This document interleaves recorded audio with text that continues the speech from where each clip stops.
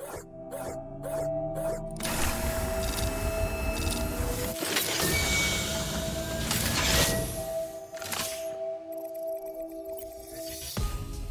I'm your host, Thomas, data scientist, data engineer, and you're listening Let's Talk AI.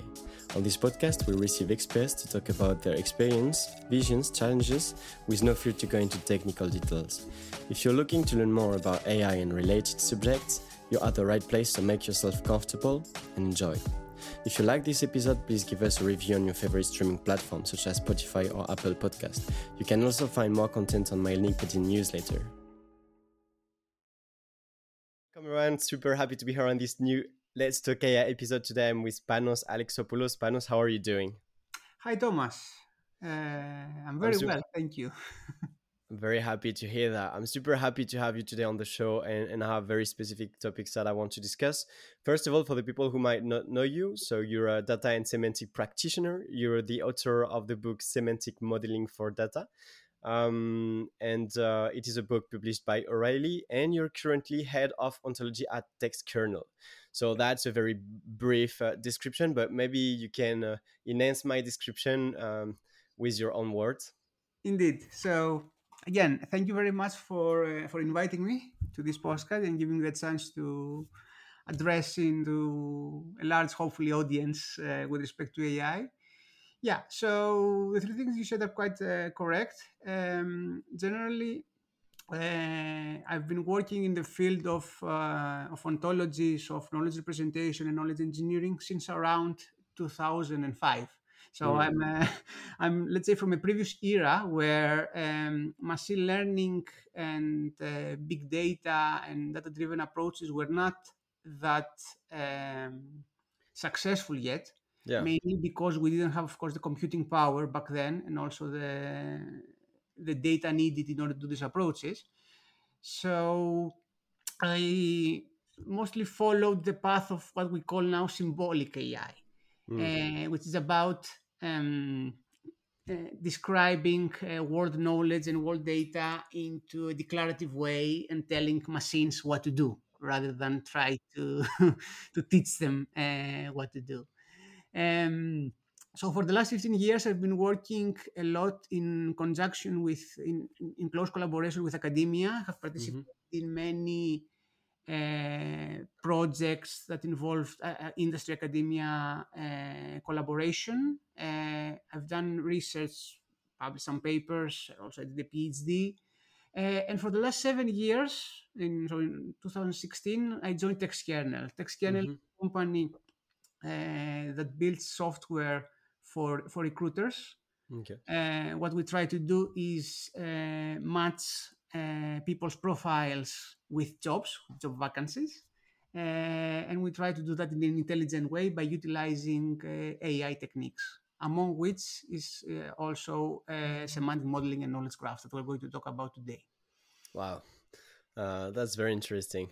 So speaking about semantic modeling, knowledge graph, you're the author of an O'Reilly, published O'Reilly book. What inspired you? So the full name to the people who are listening is Semantic Modeling for Data, Avoiding Pitfalls and Breaking Dilemmas. Why did you start writing this book? I think that the answer to that is in the subtitle of the book, Avoiding Pitfalls and Breaking Dilemmas. So the story starts more or less as follows. When I joined TextKernel, the main mission that was given by my hiring manager was, and by the company, was to start building a knowledge graph about skills, professions, and other concepts related to the recruitment domain, the HR domain. And having already done, as I said, some research and worked in the field for more than 10 years, I felt quite confident in that, okay, I could pull that through based on the knowledge of semantic technologies and knowledge presentation that I had already, along with the latest developments back then to NLP and machine learning, and of course the availability of a large amount of data that would help build a knowledge graph in a scalable and efficient way. As you can imagine, things didn't go as as always as expected. And in these 7 years, I've learned several things from either not complete but partial failures that we had, and things that didn't work exactly as expected. And that was the main inspiration for me to write this book. And it's important to how to say, I want to highlight what do I mean by pitfalls and dilemmas right here. So pitfalls are things that are practices and things that we do when we develop knowledge graphs that will most likely, in 90% of the cases, lead to some problem, right? Lead to some suboptimal result, something that will not be accepted by the users and or the applications that we build the knowledge graph for. And the thing is that many of these pitfalls were often written in either books or tutorials or academic papers as good practices. So one reason I wanted to write this book was to highlight the fact that this piece of advice were not not as good, were not as let's say safe as one thought they would be. And this is not an accusation on those who wrote them, right?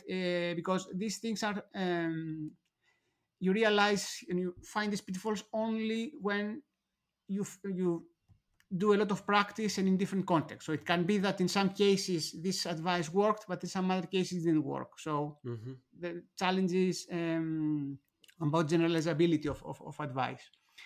The second thing is dilemmas. So something that I also realized was that almost every day when I want to work and I planned, okay, what to do next, I kept coming across questions that I wasn't really able to answer because Mm-hmm. there were not so much answers about how to do things, but what is best to do in a given situation. And often I didn't really have the the knowledge that I needed in order to take this decision. Hmm. So I had to look for that. Because also for this, and I call them dilemmas because there was not a correct answer. There's never a correct answer to that. So, for example, if you build a knowledge graph and you decide to focus more on the precision, on the accuracy of the Mm-hmm. knowledge rather than the coverage, it's a respectable choice, right? Because usually there's a trade-off between these two. Um, but to what extent you should follow that approach, it's something that the market will tell you, the business will tell you, the product manager will tell you, the user will tell you. So you Mm-hmm. really need to have a way to tackle these dilemmas. So what I tried in this book, apart from the pitfalls, was to give some guidance to practitioners of knowledge graph and semantic models on how to seek the information they need in order to resolve these dilemmas, in order to break them. Mm-hmm. So I would say these were the main two inspirations for my book. Hmm. Very interesting. Um, all right. So I think my next question and what I would like to ask you about is um, maybe kind of related to the first one, but um, all right. So right now we've heard a lot about NLP, and more than ever when we can hear about large language models. So there are in artificial intelligence, sorry, and in machine learning, there are so many fields and subfields. For example, LLMs are just a subcategory of deep learning, and so what are the benefits? I guess my question is, what are the benefits of focusing on data modeling and knowledge graphs? And maybe if you can share like some real world experience. Yes, that's a great question, and it's a question that I very often receive. I think we need to go a bit back on the fundamentals, right? When we were taught in university about AI in general and about machine learning. So if we think about it, machine learning is an approach that tries to create computer systems, right, programs that Mm-hmm. improve automatically through experience, right? Yeah. So these are programs, right? This is an approach where you assume you know nothing.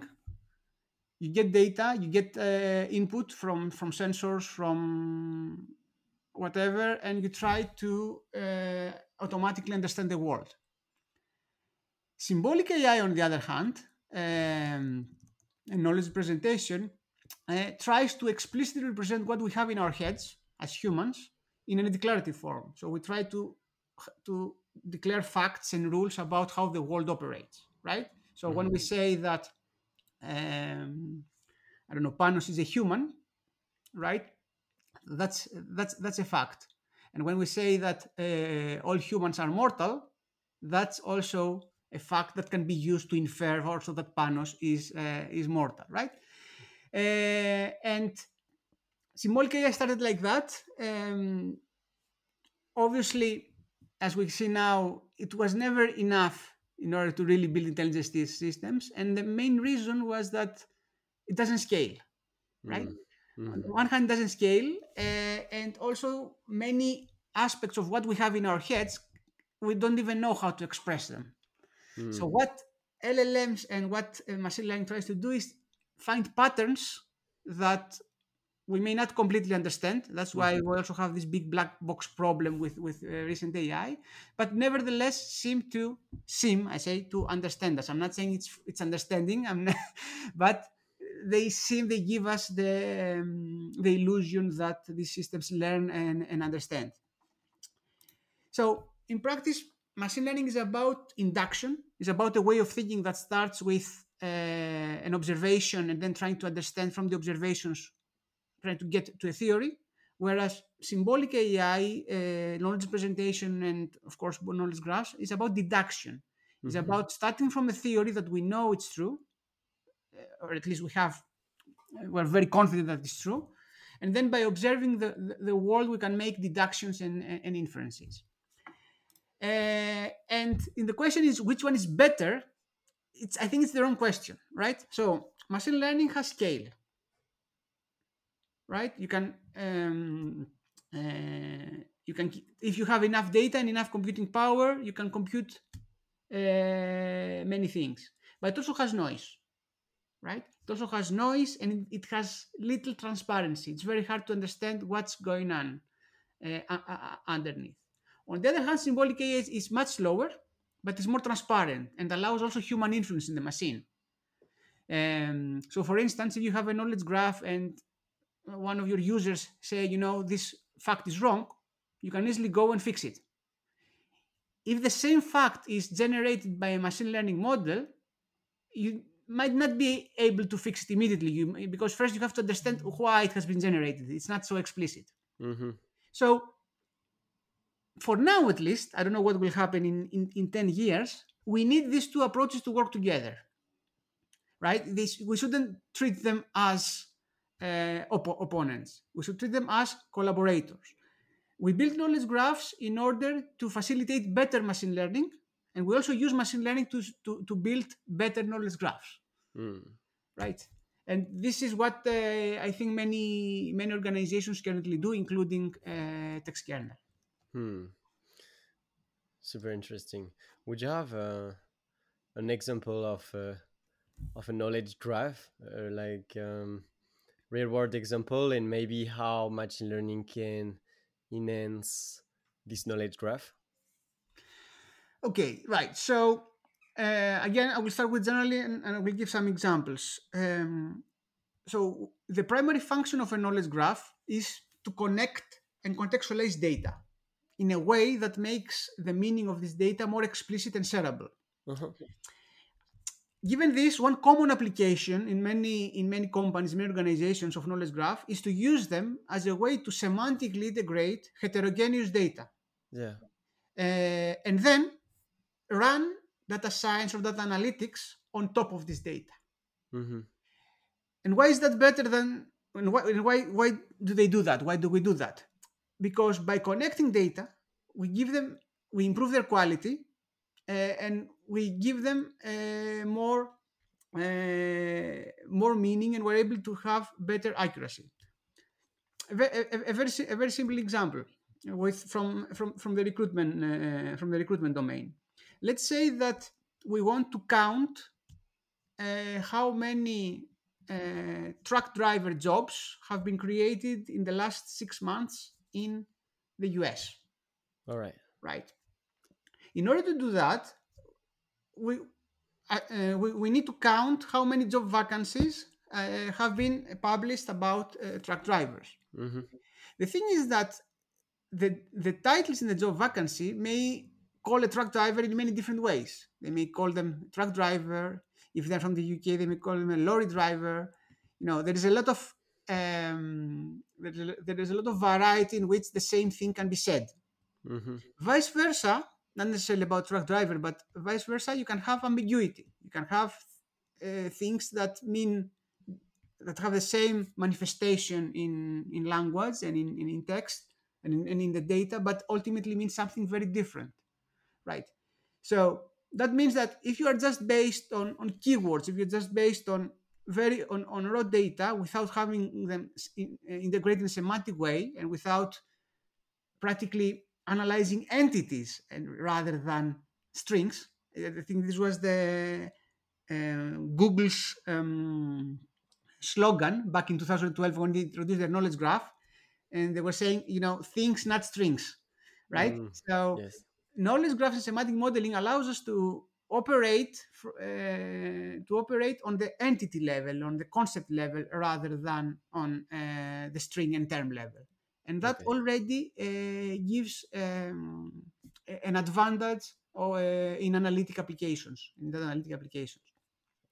And Okay. this is something that currently many organizations do, but two domains where this is quite how to say, it's quite common nowadays is healthcare and pharmaceutical domain. We have large pharmaceutical domains that use this approach in order to do drug discovery and various other applications on top of biomedical data.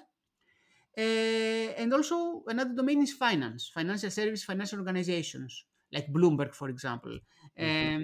who again put data together, and then they are able to do things like fraud detection, to understand critical events, to try to do prediction, to try to see the volatility of the market, things like that.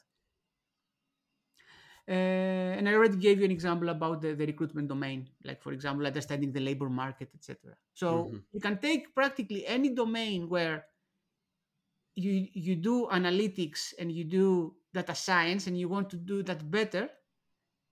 By doing semantic modeling, you are improving the input to your data science applications. You are improving a lot, how to say, the starting point of what Yeah. you do, Uh-huh. right? It's also the famous, again, I don't know if it's famous, I think it's famous slogan, garbage in, garbage out. You want to avoid that. And by Yes. doing semantic modeling is one way to avoid that. Okay. Very interesting. And I would assume that now with LMs, it is combining combining not strings but entities with just large language models. There are a lot of things to play around with. What do you mean? Can I you mean, elaborate on that?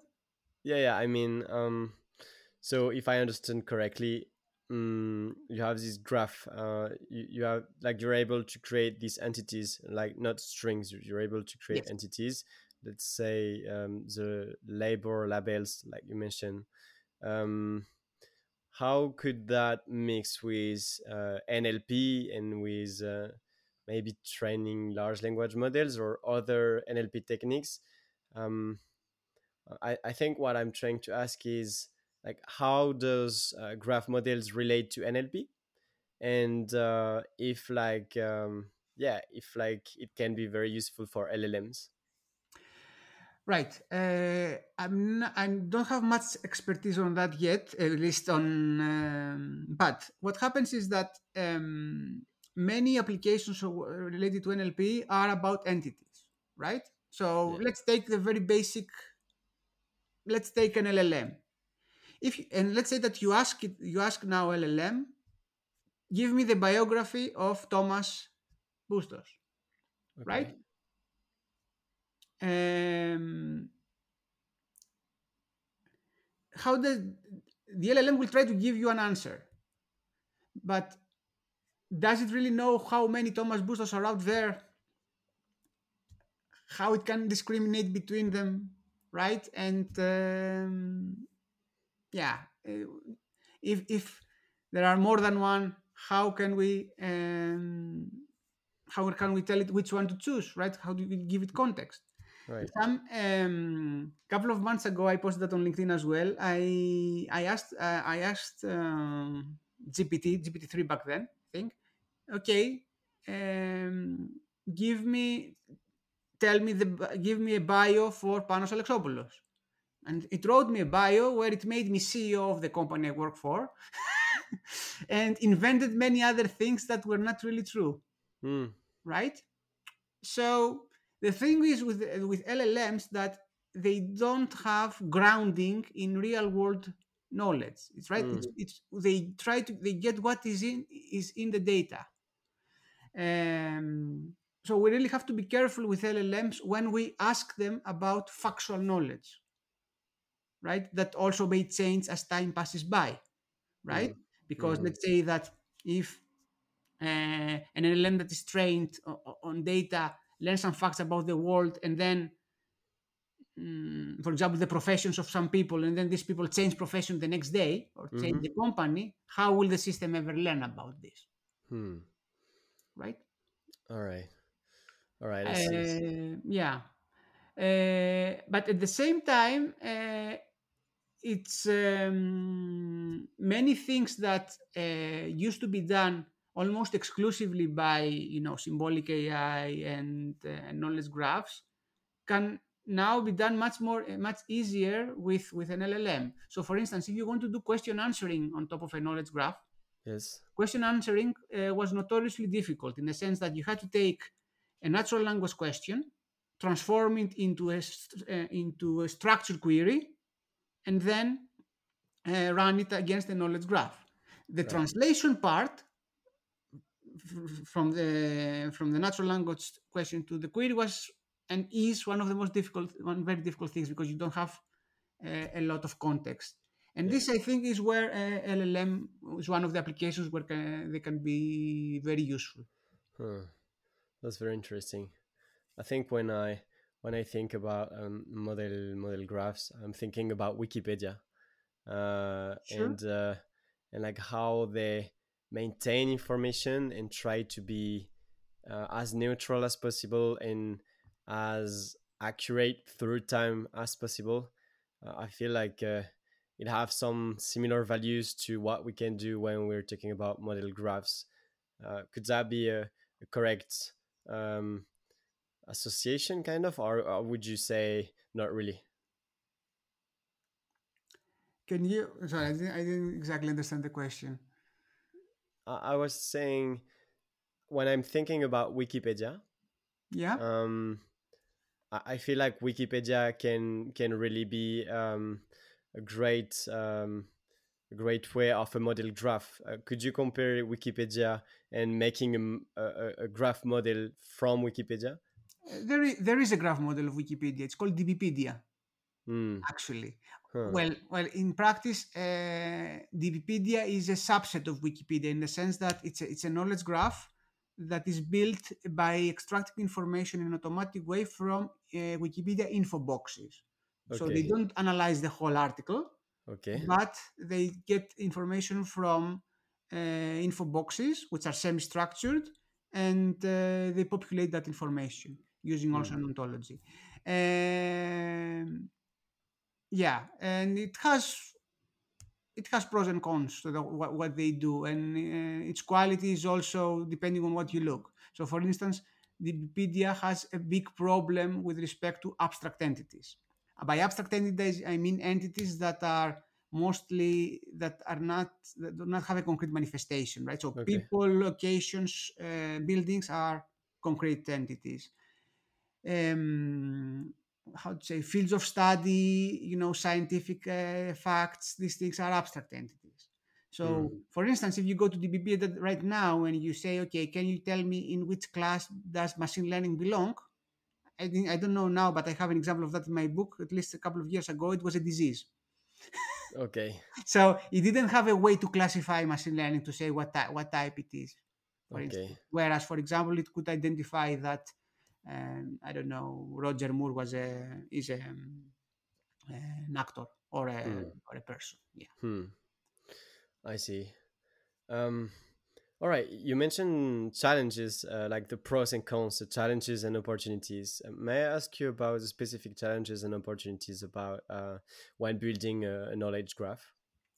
When building a knowledge graph, yeah. Um, I think I mentioned that the main challenge is scale, right? Okay.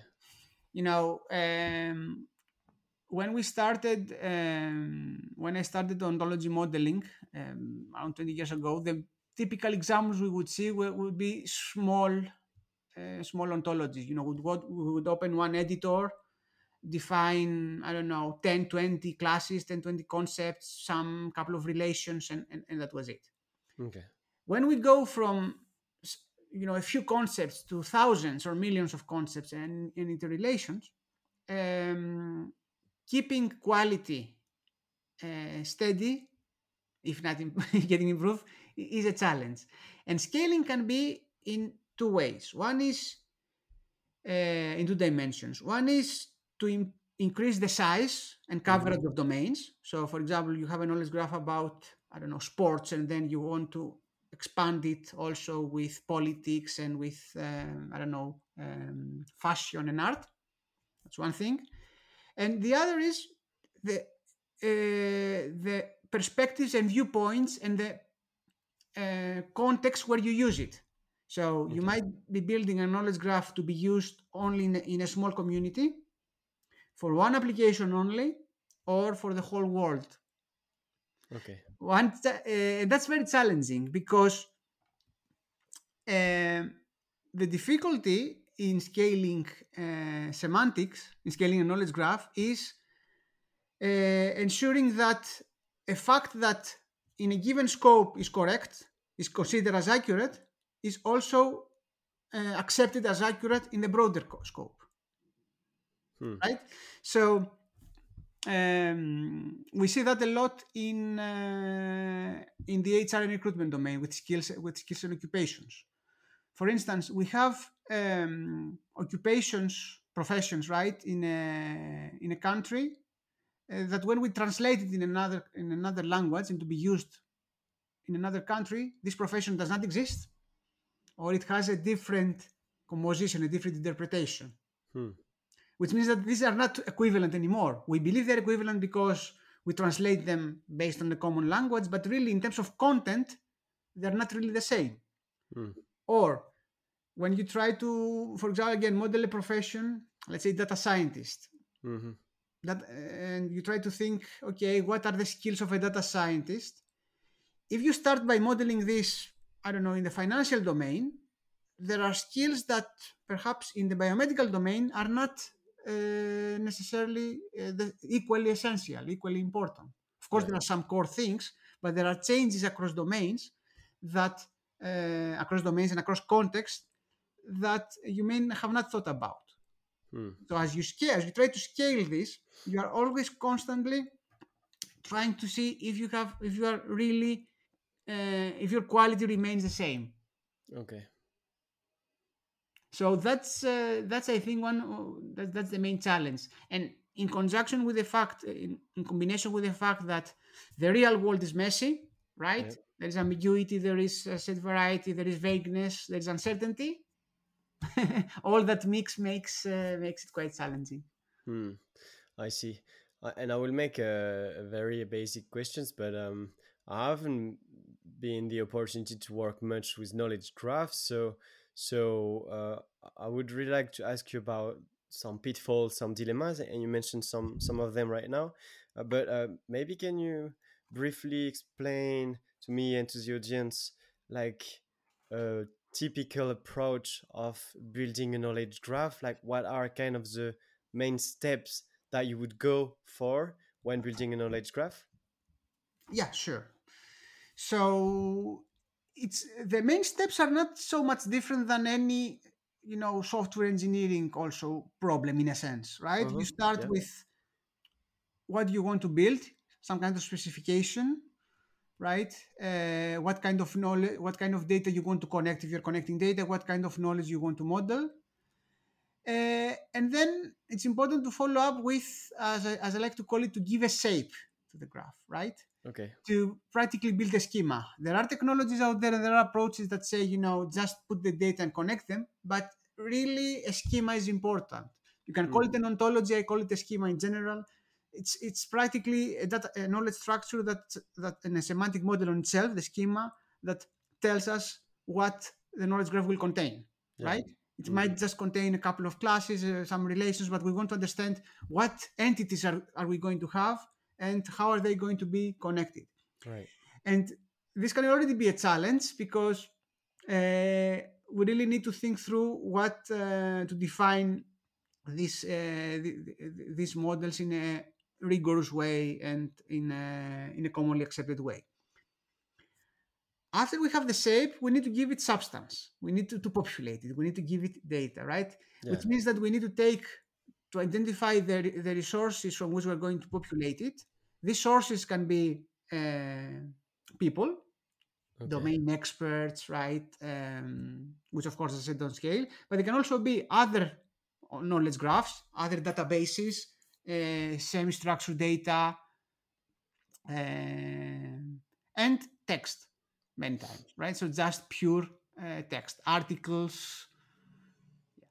And the way we do the population, there are several techniques there, right? There are techniques from machine learning, from NLP, like entity extraction, entity linking, entity relationship extraction, with different levels of maturity and of um, different levels of maturity and effectiveness, right? Okay. For example, in general, given the state of the art, it's the relation extraction task is more difficult than the entity extraction task. It's easier to find entities than to find particular relations like synonyms, for example.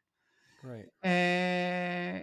Then when we do the population, we need a way to know that it's good. So we need to have a quality framework to identify what dimensions are important and how to and measure them in a way, right? So if you tell me you have a knowledge graph, I will ask you, okay, can you tell me what is the accuracy of the graph? What is the completeness? What is the understandability by the users? There are several dimensions that we don't have enough time to cover all of them here. And then another stage, which again is very important, and it can be a pitfall if you don't do it, is to make it useful, right? To put it in people's hands Right. or in applications hand to do something with that, because usually on its own it doesn't provide much value, right? Right. The application can be things, as I said, like question answer. It can be semantic search. It can be recommendation systems. It can be as part of a bigger machine learning system that does something. It can be anything, right? Yeah. And the final step is to make it last. Okay. You build it. You build the first version. Right. Depending on the domain and the kind of knowledge it has, it may be quickly obsolete. So you need to make sure that it keeps being relevant and keeps having content. Now, with respect to this life cycle at a high level, there are several pitfalls. One big pitfall at a very high level is not having a strategy on how to build it, right? And by strategy, I mean what and why. What you want to build, right? I mean, if you just tell me, I just want a knowledge graph because it's cool, or I just want a knowledge graph about, I don't know, biology, this doesn't say a lot. It's a bad strategy. But if you say, I want to build a knowledge graph about this particular domain in order to power this particular application, for example, a recommendation system or a search engine, that's already a good start. Strategy is also about dilemmas and choices that I mentioned earlier, right? So it should be part of the strategy what kind of, for example, quality criteria you want it to have. Do you want to compete with your knowledge graph in terms of accuracy? You want to build it, to to focus more on getting a lot of coverage and a lot of completeness rather than accuracy, because these choices will affect a lot how you're going to develop it. If Right. you want high accuracy, you most likely need people in the loop, humans in the loop, which means also human cost, right? Cost in terms of that will affect the cost. If you don't care so much about that, you can probably utilize very easily existing machine learning systems and NLP and quickly give you something, right? Hmm. But and that's why you see. So I see sometimes articles that say, build a knowledge graph in a week or so. Yeah, of course. What I like to say is that you can build a knowledge graph very fast and very easy, but it's not necessarily the knowledge graph that you need, that you want. Hmm. And another pitfall that comes to mind, again, giving the steps, is building it very times just to build it without considering the application in mind, right? I'm not saying that you should always tie it to an application, and always do what the application wants, because sometimes the application will make you uh, will make you take shortcuts um, that reduce the semantic interoperability and generality of your knowledge graph, but still you have to take it into consideration. Right. All right. I see. While when we speak about semantic modeling, um, I have vector database that comes in mind. Um, and I was wondering if knowledge graphs could be combined with vector database. Could you maybe give me some perspective on this? Um, okay, I'm not very how to say knowledgeable about vector database in particular, but if I understand correctly, you are talking about embeddings in general, right? Yeah, I mean, like the idea of having vectors in databases and being able to yeah, exactly, use, for example, embeddings. And I would assume that knowledge graphs can be enhanced by embeddings, but maybe, let's say, yeah, can like knowledge graph, can you tell me more about this? Right. So if we think of embeddings, right? When the first embedding model started with Word2Vec, what we were doing was mapping terms and words, right, into vectors, Right. vectors of embeddings. In general, such a representation operates at the subsymbolic level, right? Because these are just numbers. If I show you a vector, you have no idea what that is, correct? Mm-hmm. Knowledge graphs and semantic models operate in the symbolic level, right? That means that any relation between two words should be explicit, should just have a name. So Panos works at text kernel. That's a symbolic representation. Now, if Right. you have the embedding of Panos, assuming that you also have the identity of Panos Alexopoulos, and you have the embedding of text kernel, and maybe you can take the joint embedding of both in a way, what you still miss is the relation between the two. Maybe you can infer it by also taking the embedding of the works at relation. So yeah, it's not the same, right? Definitely, embeddings can be used as a way to to mine knowledge. So, for instance, if you want to build a synonym classifier to tell you if two entities are the same, it's very likely that by taking the two terms that you want to find if they are synonyms and take their embeddings and compare them, hopefully they will have a high similarity, and that might give you an indication that they are synonyms. But it's not certain. It's not All right. guaranteed, right? So it's two different things. Okay. Okay. Thank you for your answer. Um, You mentioned something very interesting before. You mentioned use cases about semantic modeling. And let's say I'm in my company and I want to go to management because I have a great application of a semantic model. Maybe I have a proof of concept, and I have a great application like you explained well. Like I have this because I want to do that, and so I will work on this semantic modeling for these specific goals. How do you convince management to invest in semantic modeling? Yes, that's a great question as well, because I get it a lot from people that try to do semantic initiatives within their organizations. So this comes a bit to the beginning that we were discussing about what is the benefit of a knowledge graph. So the thing is that the benefit of semantic models, so ontologies, taxonomies, right, a knowledge graph is not immediate. It's not something that it's plug and play. You see it. It's not as fancy as an LLM that immediately you see that's very interesting what it does. In order to to get support, right? As in many things in business and organizations, right? You need to identify a pain point first, right? Something that you see that it's that something that the way it's currently done, of course data related, right, is not optimal, and creates problems, creates inefficiencies, and is something that your manager can understand and can feel the pain, Hmm. right? Starting with that, right? So for instance, you might have a dashboard, an analytics dashboard, that you realize that nobody uses. And when you ask your users why you don't use a dashboard, they say because the output is not correct, right? We see many semantic errors here. Hmm. That's already something that can give you an idea of what to operate. So the first thing is to pick a use case that is a known pain point, and as if possible to be an important pain point, so as to take priority. The second thing is to make sure that the pain is caused by problematic data semantics, right? So it shouldn't be just a bug in the code or some engineering, something that it's a matter just of engineering.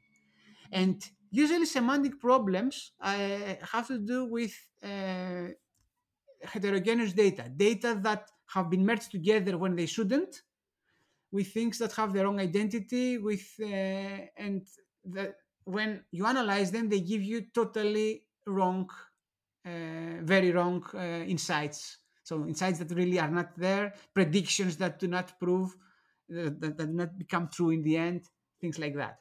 Hmm. When you identify that, then you think that you know this pain point can be addressed by creating a small knowledge graph, an ontology, etc. You need to pick a metric that you can improve by applying a semantic model, right? Because you need to show cause and effect, right? You need to start say, okay, this is the situation now. We can make a small pilot where I built, I don't know, a small ontology. We apply it in this way, and look, we already have an improvement with that aspect that we care about. Hmm. And when doing that, it's also very important to focus on the data semantics, not the technology around them. Because I get the question, okay, should I use RDF? Should I use OWL? Should I use, what kind of technology should I use? And usually, when you try to, in a POC, to introduce a very new framework to engineers and to product managers, especially if it's costly, they will they will react. They will say, "No, why?" So the focus, I think, there the focus should be on the data. You can use very easily whatever your organization uses already. Is it a relational database? That's fine. For the POC, it's enough, because what what you are evangelizing, what you are advocating when you come to semantic technology, it's more than the technology itself. It's more the mentality of thinking beyond a single database, but rather thinking with respect to connecting data, Hmm. right? And you can connect data again at the POC level very easily with just simple formats that all engineers know. JSON, XML, even things like that. You don't have to necessarily go and do some and train all your team in RDF and OWL, for instance, or Neo4j or things like that. Hmm. And finally, it's don't build something too complex, right? Again, you need a POC, right? If you start, because the cost can really, increase. Yeah, you need to show a value as a promise of value as soon as possible. All right. Um, all right. And when you approach, so I assume that I mean there is a big academical part, like about semantic modeling, building knowledge graphs. How do you bridge the gap between academy and industry when, for example, you're doing speakings or you're doing training engagements? How do you break? How do you break this barrier? That's a hard one. Yeah. Okay. Yeah. As I said in the beginning, yeah, I've started. I have worked a lot with academia as part of my PhD, but I was always in the fringe between academia and industry. And it all starts with realizing that there are different goals. There are different priorities and metrics by which success is measured, right? Academia, of course, does state of the art research, does frontline research, right? They need to find new ways to do things. They need also almost always, so state of the art, in a comparative way. Hmm. And at the same time, they lack actual users, and scenarios.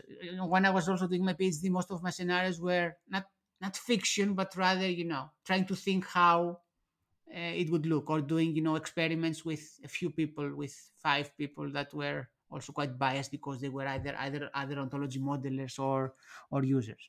Mm. Um, um, on the other hand, industry practitioners may not be always up to date with what are the latest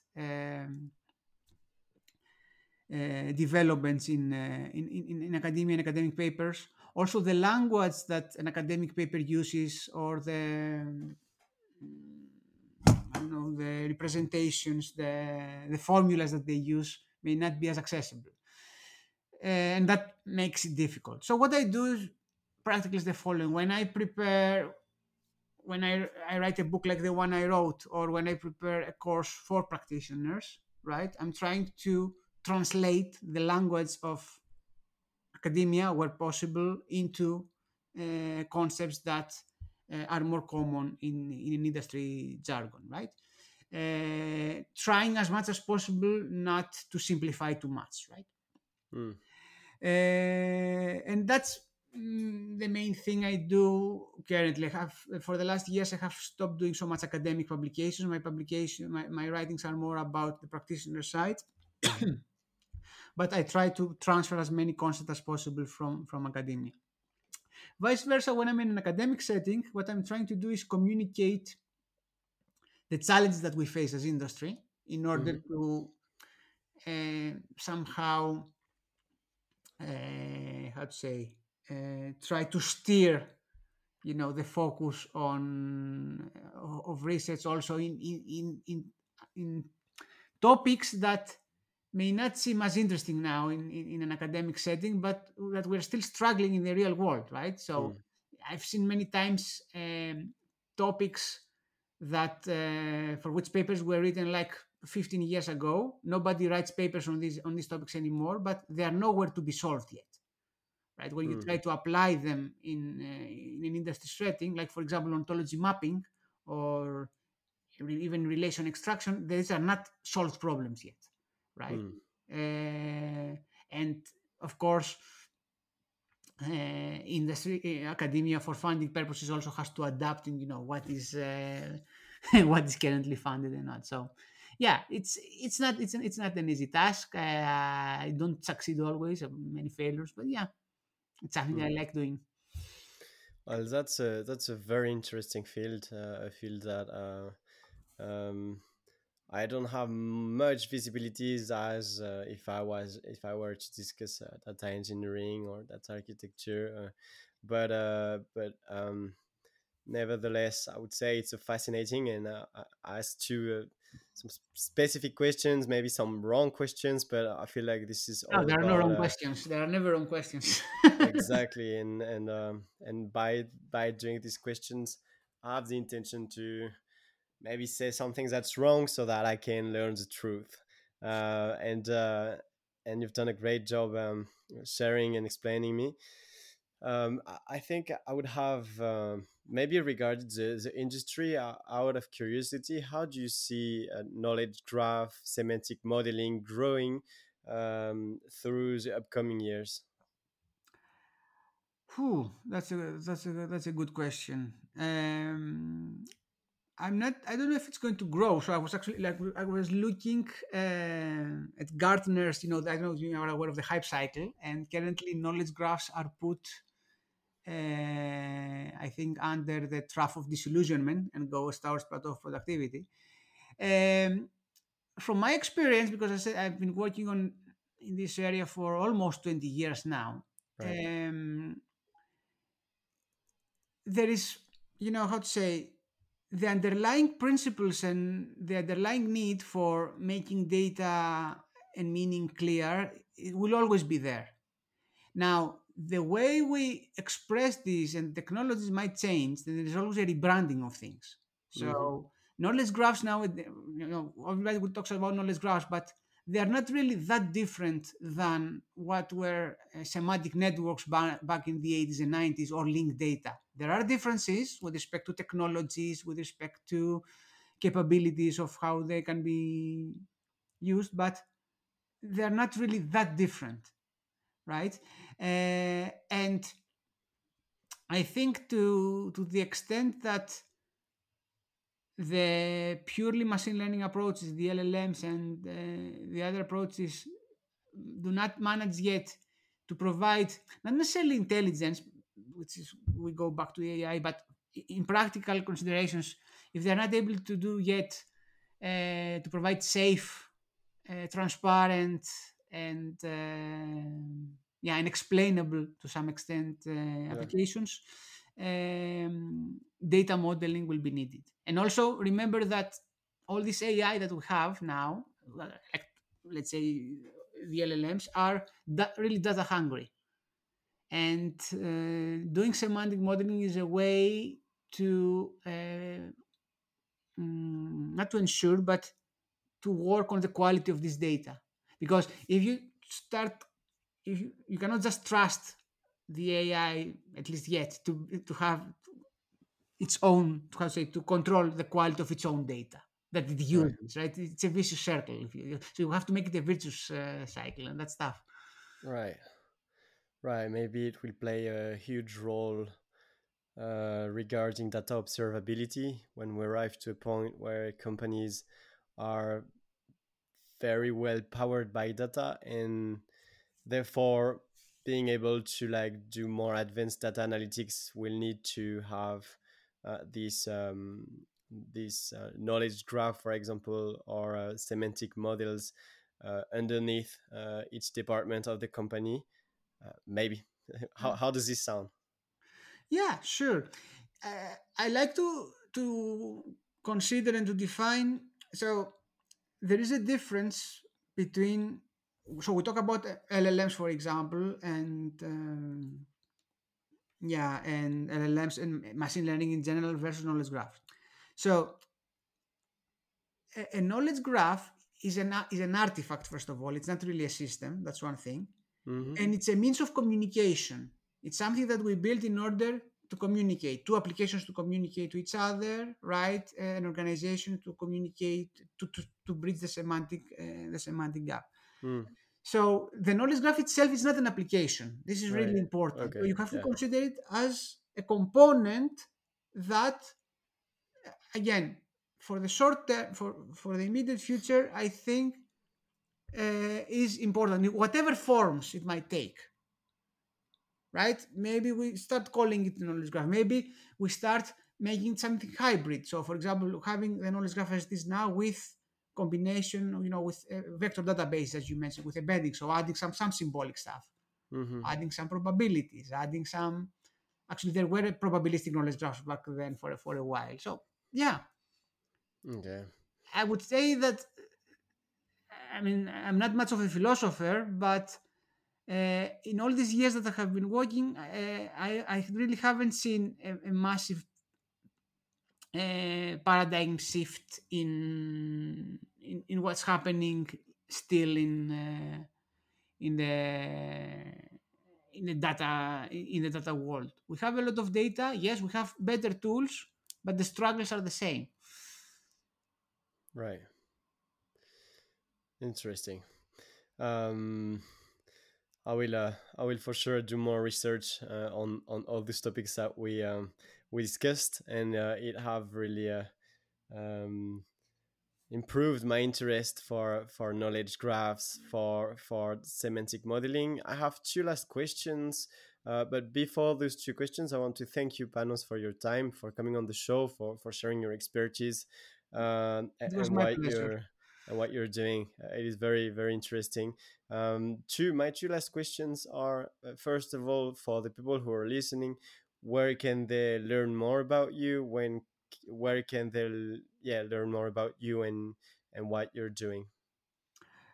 The best way is to find me through LinkedIn if they have one, right? Also, there is my website, panosalexopoulos.com, where they can find also, they can download a sample of my book as well and find more information.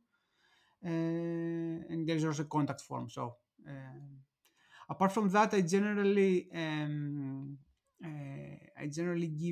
try to give talks and trainings also through O'Reilly platform, who's my publisher for the book, but also some industry conferences. And usually I use LinkedIn as the main channel where I make these announcements. Awesome. Last question. Would you have a message for the Let's Talk AI community? It can be something that you shared in the episode, specific, for example, knowledge graphs are artifacts. They are not systems. This is something that No, I yeah, learned. no, Would I you have don't a have. message? Yeah, I have a message. I mean, message. I think it's not so much about knowledge graph per se, right? Because knowledge graph is just a small part of the whole AI thing, and I think also given the developments with the large language models and the whole AI, the whole discussion about AI and whether it's conscious and whether it's safe and whether there is a risk, I think the message is. All of us that work in developing AI systems and put AI votes in the sense that practical AI, right?